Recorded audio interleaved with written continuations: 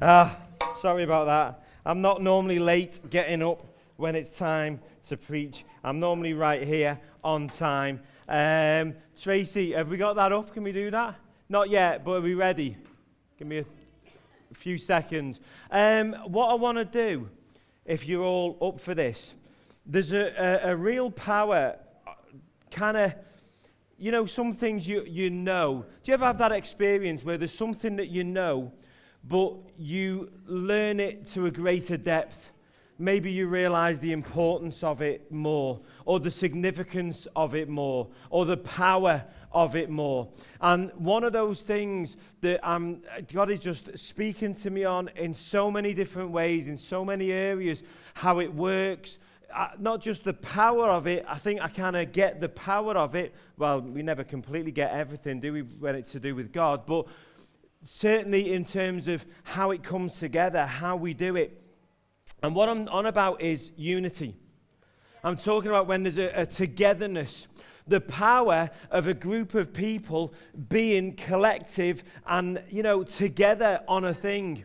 In the Bible it says that where 2 or 3 are gathered. 2 or 3 are gathered. What he means by that is 2, as in it could literally be just one extra person other than yourself. The 3 being or more. You could just phrase that as 2 or more. He doesn't literally mean we should just be 2 or 3.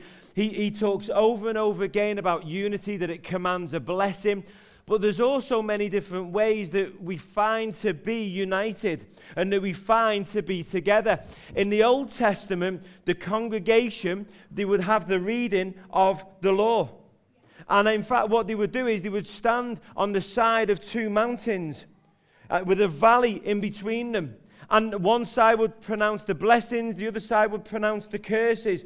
When they would present the temple, when Solomon presented the temple, the people would speak together. And in all of these situations, and in the New Testament as well, what we're talking about is occasions when the congregation would come together and they would make a declaration. They would declare something that was powerful. So while we were away on holiday, and we spent probably about half of our time kind of plotting.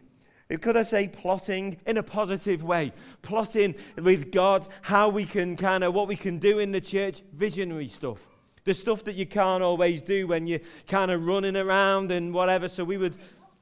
I know, plotting sounds negative, but planning is what I mean. Yeah, planning is what I mean. Yeah, it does sound negative, plotting. I'm assuming you know what I mean when I say plotting. I'm going to stand up here and say we're plotting the demise, or plotting this, plotting that. You know what I mean. So we spent a lot of time on the visionary stuff, just thinking forward about where we're going, what we're doing as a church, and hearing from God and being able to take that time away, really. And some of that is actually what this word is about. Not necessarily about the things that God spoke to us, but about that act of taking time away. Not because we did it when we were away. I've been planning this anyway, and this word is something that's close to my heart anyway. But just that kind of going away. Anyway, all that aside for a second, I want us to say something together. Are you up for that? Yeah. Now, what it needs us to kind of say it in faith, right? So, you know, this is a declaration. It's not necessarily a prayer, although you do all understand that the lines between prayer and worship and declaration is blurred. It's not like that's a prayer, that's a declaration, that's worship, that's praise. Praise and worship are prayer. Declarations are said knowing that God is listening, that God is around. When we pronounce blessings, that's a form of prayer. There's no kind of dividing line where one stops and another starts. Anyway, should we put it up on the board? This is what I've come up with, right? You might like it, you might not. You might think it's great, you might think it's no good. This is what I had a chat with Vicky about it. It was prayerful. And it starts off with, I am a child of God. You getting that up there on the screen? Can everyone see that, yeah? So I am entitled. Think about that for a moment. As a child of God, you are entitled. You have entitlements. If you're part of any family, there's blessings and entitlements that go with that. I am entitled to all the benefits that brings. Now, I actually rephrased that this morning because you've got two that's in there. That. But you know what I mean. Yeah. To all of the benefits that brings. We could drop one of those that's and it would still work anyway. But I'm rambling. Right now, I am ready to listen to all that God has to say to me. I think that's powerful. Because it ain't me speaking. It ain't whoever. In fact, I would like all of the preachers to do this. If we can agree on it and the word, and we might edit it slightly and tweak it and just get it right. You might even have a suggestion yourself and whatever. But I want this to be something that we all say. Right now, I am ready to listen to all that God has to say to me and to respond with faith, belief, and be changed by his word. What do you think? I think there's a power around that when we say it together. Do you know the army realized that? Do you know there's a reason why they march in step? It's about unity. They're about to go to battle. And you think about an army, they spend how many days, weeks, months, years does a soldier spend learning to march in step? When you see the parade for the Queen's birthday and things like that, the changing of the guard, all of that stuff, when you see them and they are so synchronized, they are perfectly in line, that is about unity. Yes. That is about unity. Even the army recognize, although there's a lot of biblical roots even in the army, they understand, they have ministers and so on in it. But you up for this? Yes. Should we do this? Yes. Should we stand? Yes. We can even say, should we stand for this? We probably won't stand every week to do this.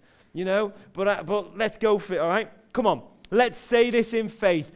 I am a child of God, so I am entitled to all the benefits that brings. Right now, I am ready to listen to all that God has to say to me and to respond with faith, belief, and be changed by his word. Amen. Feeling inspired? Come on, let's do it. Let's do it. Right. I want a little bit of testimony, really, to start off with. Many years ago, it was probably about 8 or 9 years ago now, at least, I was in a situation. I'd started a new job. I was working for a private school. I'd already been qualified as a teacher. And I know that's actually good news for Wayne and Julie, their daughter, who's coming this afternoon, April. She has just qualified as a teacher as well, so I could empathise with that.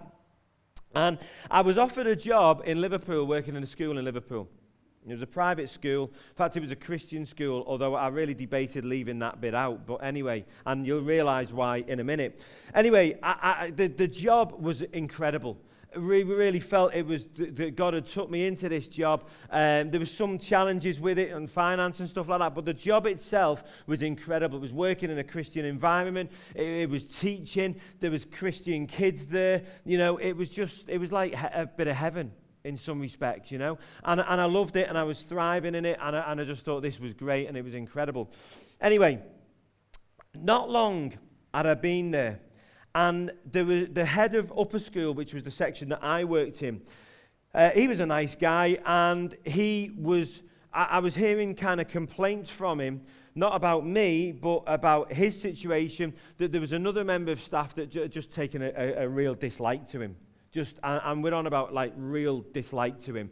He was kind of undermining him. He was criticizing him. He was complaining about him. He was, all of this stuff. And I noticed this going on for quite a period of time. Eventually, it got to the point where the head of upper school, he resigned and he left. He was probably getting maybe close to retirement. And I don't know the ins and outs of who was right, who was wrong. That's not for me to say. But this was just what was going on at the time when I was in that. And so what turned out was the guy who'd been doing the criticizing, he ended up taking over. So he took over and he became the head of upper school. And that was that. And we all just kind of got on with our jobs. But maybe I started to notice some things. In fact, it was my classes that would start to notice some things. They would say to me things like, why does that teacher always come in and kind of interrupt your lessons? And why is he always doing this and doing that and doing the other? And I just kind of dismiss it and say, oh, no, it's nothing. And then it just got worse and worse and worse to the point where it seemed like there was nothing I could do that was beyond criticism. Whatever I did, however hard I tried, it just got up this guy's nose. and he just didn't like it. He didn't, well, it wasn't, I don't think it was the things I was doing he didn't like. I think it was me he didn't like, to be quite frank, but hey, that was the way it was. And this was really, really difficult. I found this really a real challenge, because it got to the point where I couldn't leave work behind. Whenever I went home, and some of you'll know what I'm on about, some of you will have had this experience, or you'll have maybe a relative who's had this experience. Maybe it's your partner, maybe it's someone else. But wherever I went, whatever I did, this guy was criticizing. I remember one occasion, the church, they needed a minibus to do a school trip. And so our church, we spoke with Jeff and whatever, and we agreed it would be the right thing to do to lend the minibus for the weekend to the Christian school. It felt like the right thing to do. His MOT was coming up, and I took a whole weekend sorting that out and making sure it was all ready for this. Went in and drove the minibus for this school trip and everything like that. And then on the Monday morning, because I had to drop the minibus off at someone else's, I was 5 minutes late, and he was criticizing me for it, and I'm thinking, I did like countless hours that you couldn't imagine of extra work, and you've not seen all of that. All you can kind of talk about is me being 5 minutes late. And so you all know what it's like. We've all been through this situation, haven't we, you know? But this got so bad, I kind of couldn't continue with it. I was faced with a challenge, and I had to do something about it. And I raised a grievance against him in the end. It just got that severe and that bad. And two things came about from that grievance. One was that in the end, I actually was successful in the grievance, and the school said, no, you're right, this is wrong, what's been going on, and it was kind of brought out and so on. But the other thing that happened was, it preyed on my mind. I can remember all the way through that grievance, the abiding memory I have is of, our kids were quite young. The boys were maybe 6, 7, 8, that kind of age, and Sophie was similar age, and the younger ones hadn't been born or were just coming along at that point. And I would take them out every evening, and we'd go to the park and feed the ducks and all of that and they'd go on the slide. And every evening I would go out with my kids to take them on a walk, and all that was on my mind was this. I couldn't enjoy being with my kids. I'm like, this is preying on my mind. It's on there all the time. I couldn't get away from it. It was causing anxiety in me. I was worrying. I was thinking, what happens if I lose my job? Am I going to pay the mortgage? Am I going to make ends meet? What happens if I don't lose my job and I'm like stuck in this job for the next 20, 30 years with this boss who hates me, and no matter what I do, I can't do right? And all of this stuff going over in my mind and finding it difficult. And my situation wasn't unique, as I've said, and it certainly wasn't the worst situation in the world. Let's be honest about it. There's plenty of people around the world that are going through worse than having a boss that's, took a dislike to them. But here's the thing, I don't want to make light of it, because I know that some of us have been through this situation, and it is, when you're in the middle of it, that's your world. Is this making sense? You know, kind of what I'm on about. Maybe it was at school when there was a bully at school, and and you were going home and it was on your mind. You were worrying about going back to school the next day.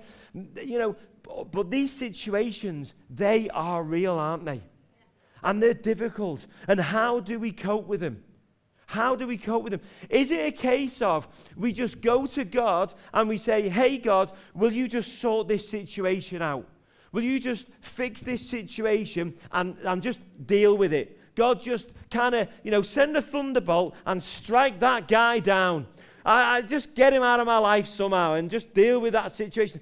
Is that the way we go? Or do we just say, hey, God, just do a miracle and turn that guy around so we're best mates and it's all fine and everything's great and all of that? Maybe you're in a situation where you've got an abusive partner. Maybe the way they treat you is wrong and it's causing you anxiety and you feel trapped. Maybe your situation is that you've got debts that you can't manage and you just cannot see a way out of it. Maybe you've got no savings and you're worried about your future and you're worried about how you're going to make ends meet. What happens if there comes a time when you're not able to work and you're worried that you haven't got the savings to kind of get through that and to do that? Maybe you're worried about your children. Maybe you live on an estate where there's gangs. I mean, Warrington, I think, is not a bad area, to be fair, but there's some bad areas in Warrington. There's some areas in Warrington where people can be scared of going out of the door because of the people who are around. And Warrington ain't the worst person. There's some areas in Liverpool, Manchester, some of the major cities, Birmingham, London, where people are literally fearful of going out of the front door. Or maybe they're fearful of the children because they know that the children are being put under peer pressure to get involved with these gangs, and they're trapped because they can't afford to move. They can't see any way out. What do we do in these situations? Do we only pray for God to change the situation? What if he doesn't? What if that situation doesn't change? What if that situation that you're in at the moment hasn't changed for the last 10 years? What if it's not improving? What if it's not getting better? Is God wrong? Is that it? Is it only if God takes this situation, then he is God and he is great and he is fine? Or is it that if he doesn't and the situation doesn't improve, is there something better? Is there more than just praying that the situation will go? I believe there is. And listen, don't misunderstand me here. The point of this message isn't that we shouldn't be praying and asking God to take away some situations that are bad. The point is, that's not the only way to treat God. In the midst of struggle, in the midst of a situation that's overwhelming, that's difficult, the only prayer isn't, God, will you just take this away and will you just deal with this? There is more. There is more. There is more that we need to know as Christians.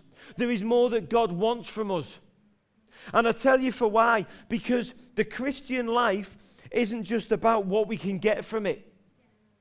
There's more to the Christian life than about what we can get from it. But the amazing thing about it is, that could make you think, oh, well, the Christian life then is about what we can give to it. And it kind of is, but here's the paradox. The more you give to the Christian life, actually, the more you get back and the more blessed you are. It's actually incredible in that way that when you take that attitude and you say, okay, I'm going to look at what I can give, what I can do, you actually end up getting more back. There's more peace, there's more understanding. It's incredible what God does with it. Do we just keep asking God, take it away? The truth is, there are battles, some battles that we have to face, that we have to go through as Christians. And God wants more from us. The Israelites, he freed them. He freed them from their slavery and from the bound that they were in. There's so many examples I could give you of men and women in the Bible where God answered their prayer. He healed them. He fed them. He sorted their situation out. He defeated the enemy on behalf of them. But there's equally, I reckon there's as many of characters, of stories, of situations where those people faced the situation with God. And they overcame. So how? How did he do it? What do we need to know to be successful at this? What do we do? How do we cope? And I reckon the pinnacle of this is, how do we thrive in the midst of adversity? How do we thrive when everything is going against you and everything seems wrong and everything seems bad and it's all a mess? How do we thrive in the middle of that? Because Jesus said, I've not just come to give you life, I've come to give you an abundant life. I don't believe for 1 second that God just wants us to survive and to get through and to be moping around and saying, oh, well, it's tough, but I'm getting through. No, actually, it can be tough, but I believe that God wants us to be able to go through that with a peace that is above anything you could understand, a peace that when you're in the middle of that situation, you're thinking, I feel at peace, and it almost feels wrong. It's like I'm relaxed and I'm chilled out, and I should be panicking. I should be preparing a noose for my neck. I should be giving up. I should be throwing it all away. I should be planning my demise. But that's not what God wants. I don't believe that for 1 second. God wants us to thrive. Not just that everything goes right and we have a smooth life, but I do believe he wants us to have some smooth times. I do believe that. I'm believing for that. Anyone else? Don't forget, we all said together there's some entitlements that come from being a child of God. But I believe perhaps the greatest entitlement that we have as children of God is that, in fact, I've said to a couple of people in the church, I'm viewing the growth in this church, right, not by the good weeks, but by the bad weeks. So let me try and explain what I mean by that. It's great on the good weeks when everything's brilliant and everything's great. But some of us have been here long enough to remember some of the weeks when it's been so bad. The bad weeks that we're having now are the days that we dreamed of then.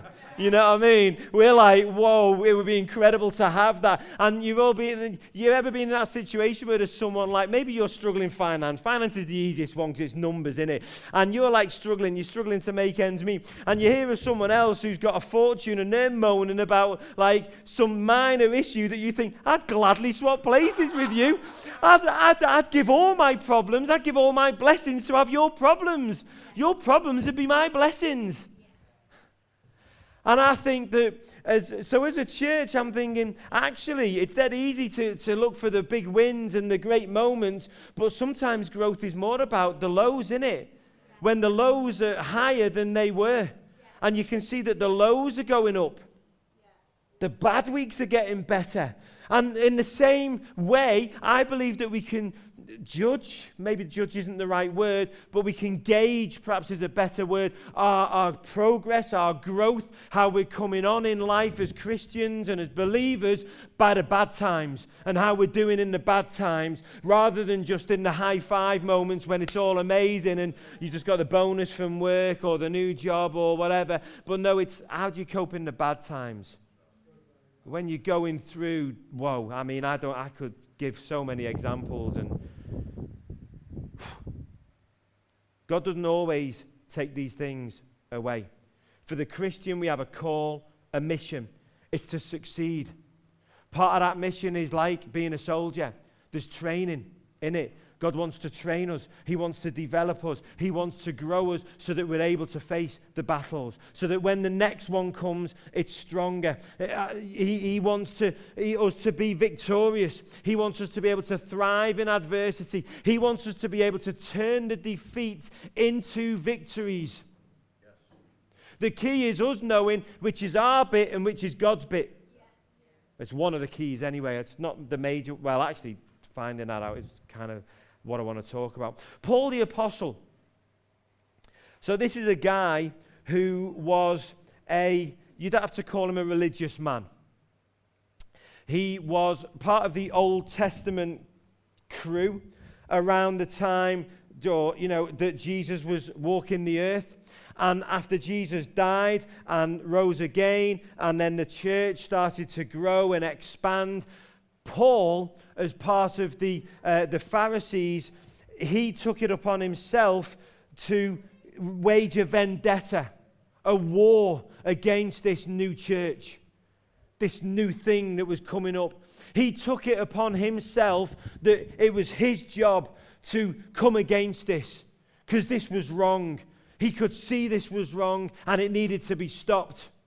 And so he took it upon himself to take that up. He took his role seriously. He threw many of the believers in prison, in jail. He caused trouble, so much trouble for them.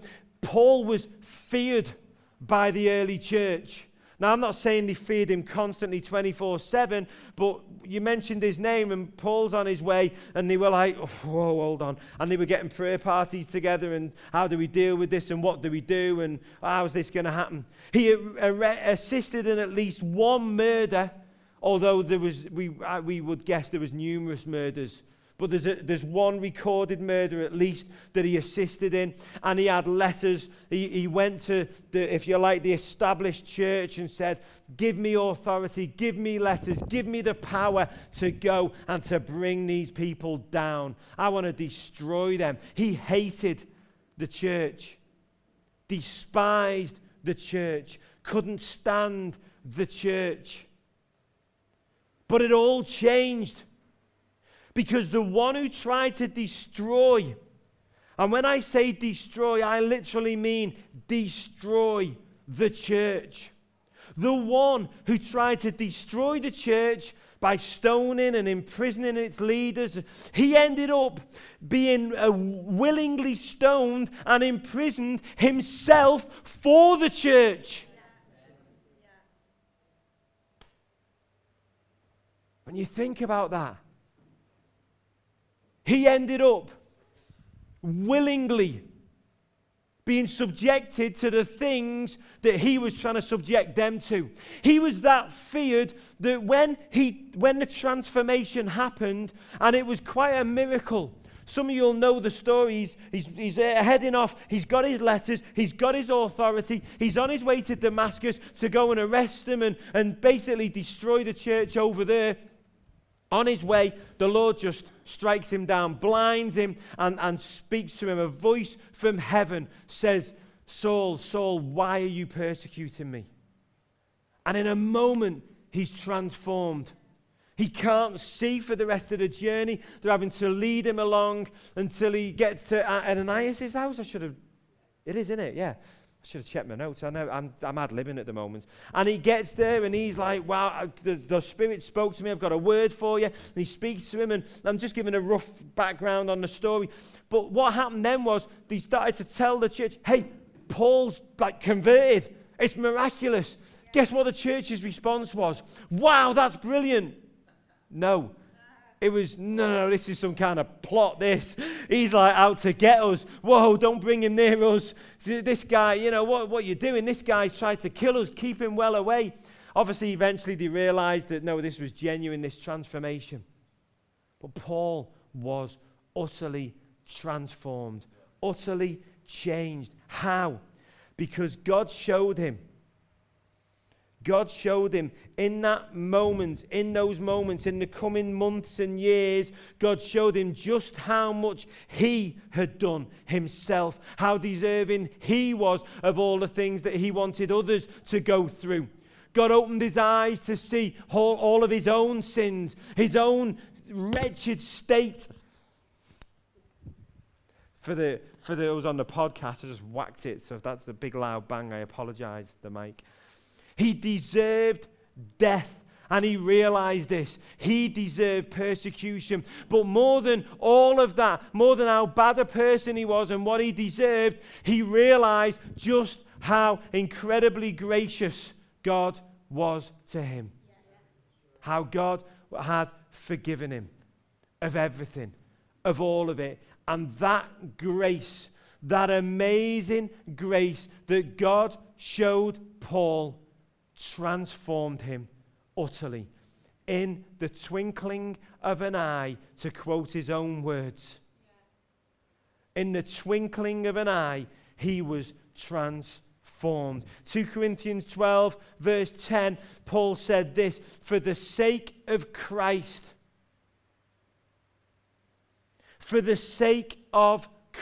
then, I am content with weaknesses, insults, hardships, persecutions, and calamities. For when I am weak, then I am strong.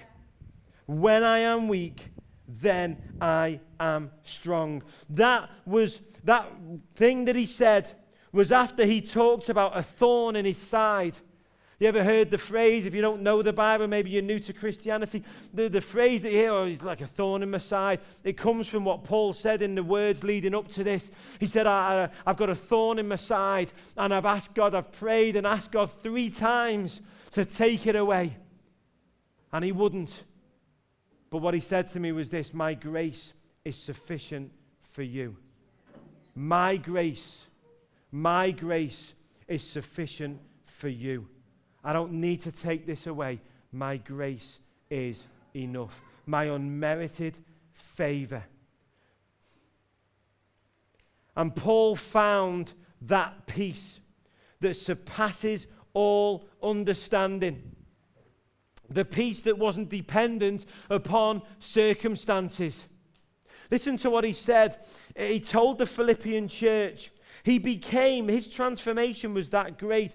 Paul became the apostle An apostle in the Bible doesn't just mean church leader, it means leader of leaders, leader of churches, one who had been with God, spent time with him. And he became the leader of the churches. And in writing to the Philippian church, he said these words: don't worry about anything. Just stop a moment on that word. Anything. Is there anything not included in anything? There's not, is there? Can someone tell me something that's not included in anything? What about if you've done something wrong? What if you've messed up? What if you've you've let the side down? What if you're like, I'm weak, I'm no good, I'm not good enough, I can't do this? Is that included in anything? It's gone silent. It's gone quiet. Is that included in anything? Yeah. Of course it is. Of course it is. Anything. There's no hey, hold on, anything but. There's no word but after that. There's no conditions on that. And there's plenty of Bible verses we could quote where there's the conditional. There's no conditions on that. He says, don't worry about anything, semicolon. Instead, so he's moving on to a new thing now. He's telling you what to do. Don't worry about anything. Anything. Not a single thing. Anyone worried this week, this year? Let's go with this year. Anyone worried this year? Yeah. All right. Anyone worried this month? This week? This morning? Since I got up and preached. He says, no, instead, pray about everything. He says, tell God what you need. So don't worry about anything. Instead, do this. Pray about everything. That sounds like all the stuff in anything to me. Are you still with me, yeah? Pray about everything. Tell God what you need and thank him for all he has done. This is a formula for worry. Right here. This is a formula for worry. What to do when you worry and when you're anxious. So pray about everything, tell God what you need, and thank him for all he's done. Then, now, have I missed something out? And it says, then when God has sorted your situation out, you will experience God's peace. That's not what it says, is it? It says, then you will experience God's peace. Literally, in the moment when you stop and you go, right, I'm going to stop worrying now. I'm going to pray about it all. I'm going to tell God what I need, and then I'm going to thank him. So God, here's all the stuff, right? God, I need this. God, thank you for all you've done. Yeah. Boom, worry gone. Sounds too simple, doesn't it? It does sound too simple. Because he says, then you will experience God's peace, which exceeds anything that we can understand. His peace will guard your hearts and minds as you live in Christ Jesus. But how? How do we do that? Is it just as simple as those words, or is there a little bit more to it? Are there more bits that we can kind of incorporate in it? Is there more things does the Bible say more than that? Absolutely it does. A few verses later, Paul tells them to meditate, to think upon the things, the good things that God has done. He tells them, meditate, the New King James Version calls it, to think upon, to focus your mind upon, to fix your mind upon, not on the worries, not on the things that you're concerned about, but on the incredible things that God has done. On all, he says, he goes on, almost as far, or he does go as far as to say, if there's anything praiseworthy, if there's anything good, anything, think on that. Yeah. Is there anything good in your life? Is there anything good in your life that you can point to, that you can focus on, that you can think about? Anything. Is there anyone in here that would say there's nothing? Barry, there is not a single thing in my life that is good. Anyone in here? If you're listening on the podcast and maybe you're saying, actually, Barry, yeah, that's me. I couldn't even face coming to church this morning because I'm not worthy. I couldn't come there. I don't even know why I'm listening to you. I want to tell you this. If you would say to me there's nothing good in your life, I would say this to you. What about the breath in your body? Yeah. What about the breath in your body? Mm-hmm. Your very breath comes from God. Your breath is the breath of God, the Bible says. I take it in my mind as far as this. All the air on the planet God has put here, it's of his own breath. It's here for us. Do you realize that you breathe the same breath as me? Yeah. Do you realize that? We all breathe the same breath as each other. Now, mankind might have polluted it a little bit with, what we've done with the world and whatever, and cars and all of that, but all of this breath was given us by God. Yeah. It says that the verses, they go on and on and on. So many verses, if you just look at the word breath. In fact, the word for breath is the same as the word for spirit. Yes. It's the same word in the Hebrew. And it's generally translated in the New Testament as well. Rauch, I think it is, R-A-U-K. And I should have checked up how you pronounce it. I'm not Hebrew, so forgive me. I'm not brilliant at pronouncing all the Hebrew words. But the word breath and spirit are interchangeable. They're interchangeable. The breath, every breath that you breathe, you're breathing in one way or another God's Spirit. Yeah. That's incredible, isn't it? Yeah.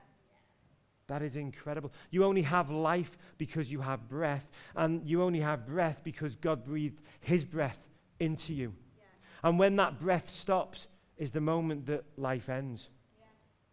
That's the moment when that breath ceases, when it ends. The Psalms are full of references to meditation. Jesus taught us to meditate on nature. He said the lilies and the birds and all of these things. Not that we should start to be praising nature or holding nature up as God himself. When I give thanks for my food, I'm not thanking the meat and 2 veg. I'm thanking the God that gave it me. So if I meditate and I go out and I think, okay, Jesus, I'm going to do that. I'm going to just go and I'm going to consider this world and the beauty of it. I'm not praising the world. I'm praising the God who made it. I'm praising the fact that no matter what I do or don't do, the sun still rises tomorrow and it still sets. That the seas, even though the waves come in, they go back out again. All of it continues, and it's not sustained by itself. I'm praising the one who created it, who sustained it. I'm praising God, and I'm putting my faith and trust that my life is in his hands. My life is in his hands.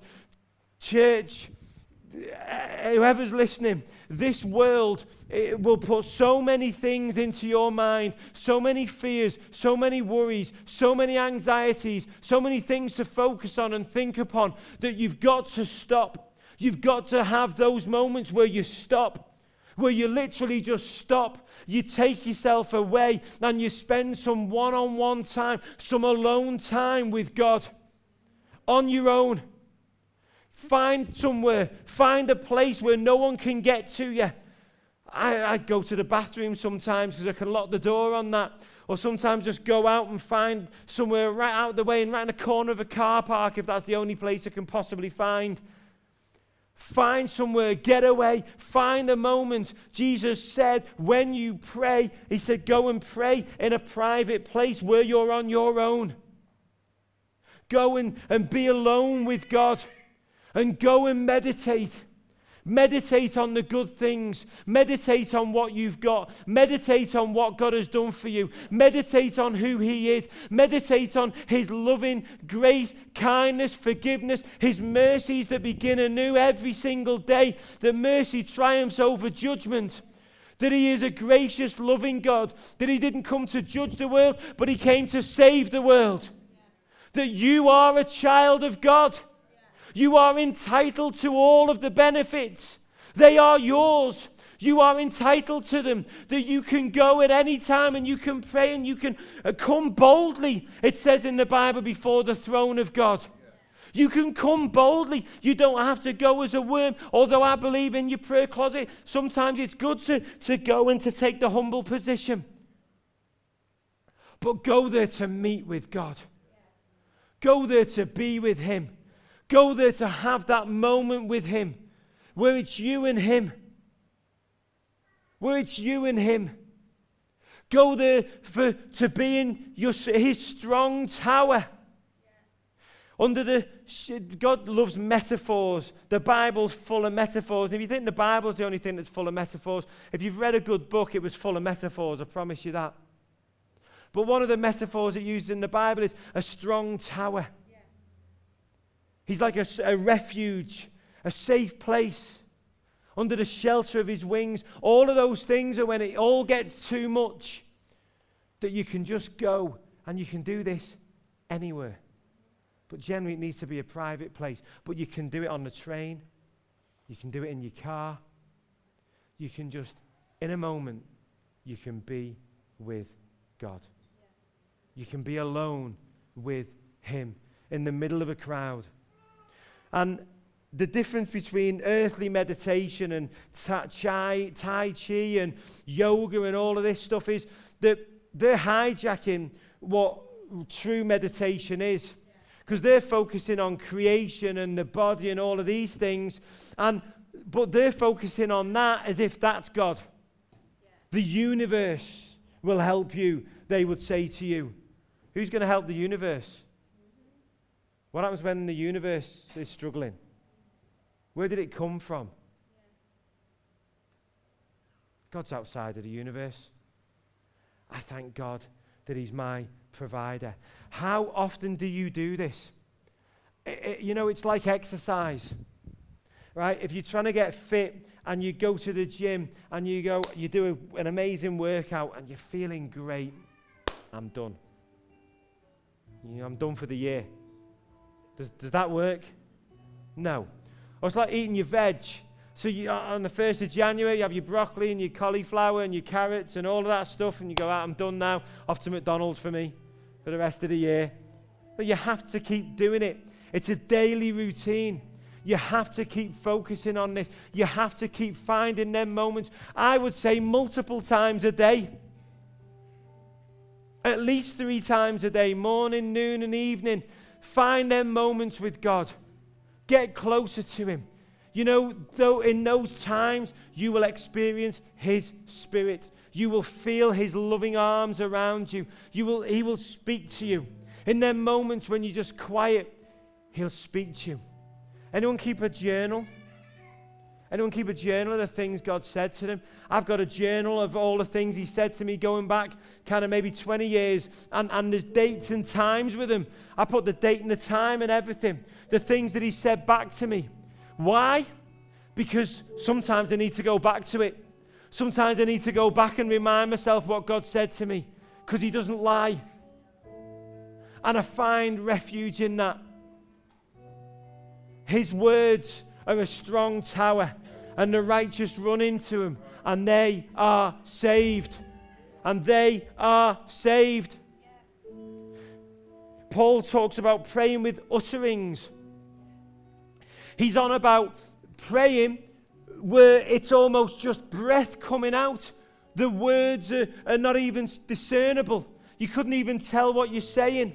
If any of you have read and read about where it talks in the Bible about praying in tongues, and if you don't know this or you don't have this, don't leave this room without coming and seeing us. I'll pray for you that you have this gift. It's a gift of the Holy Spirit, it says. And I pray in tongues. Do you know all the gifts that the Spirit gives, all of them are for others. All of them are for others, except tongues. Except tongues. Tongues is for you and others. Tongues is for you. Paul said that the mind doesn't even know what the mouth is saying, what the Spirit is uttering through you. The Spirit takes over you and speaks to God on your behalf for you. The right words.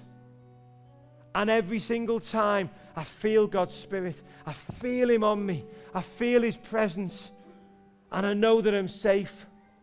I know that there's nowhere, I know firsthand that there's nowhere that I can go, and I'm away from His presence. And I'm away from His presence. Have you thought about your last breath? Bible says on a number of occasions, don't waste a single breath. Have you thought about your last breath? Have you thought about your last breath? We're all going to have it. We're all going to have it. The Bible says on numerous occasions, many Bible men said, with my last breath, I will praise you. With my final breath, I will praise you. That doesn't have to be words. That can just be the life you've lived. You've run your race, and that final breath is in peace. And the people who know you and are around you see your praises because they see the fruit of your life, because they know how you lived it. Jesus went away on numerous occasions. He got away from the crowds. And this was Jesus himself, God. And he got away from the crowds to find some time alone. Just him and the Holy Spirit. And he was strengthened. He was encouraged. He found everything he needed. And you can too.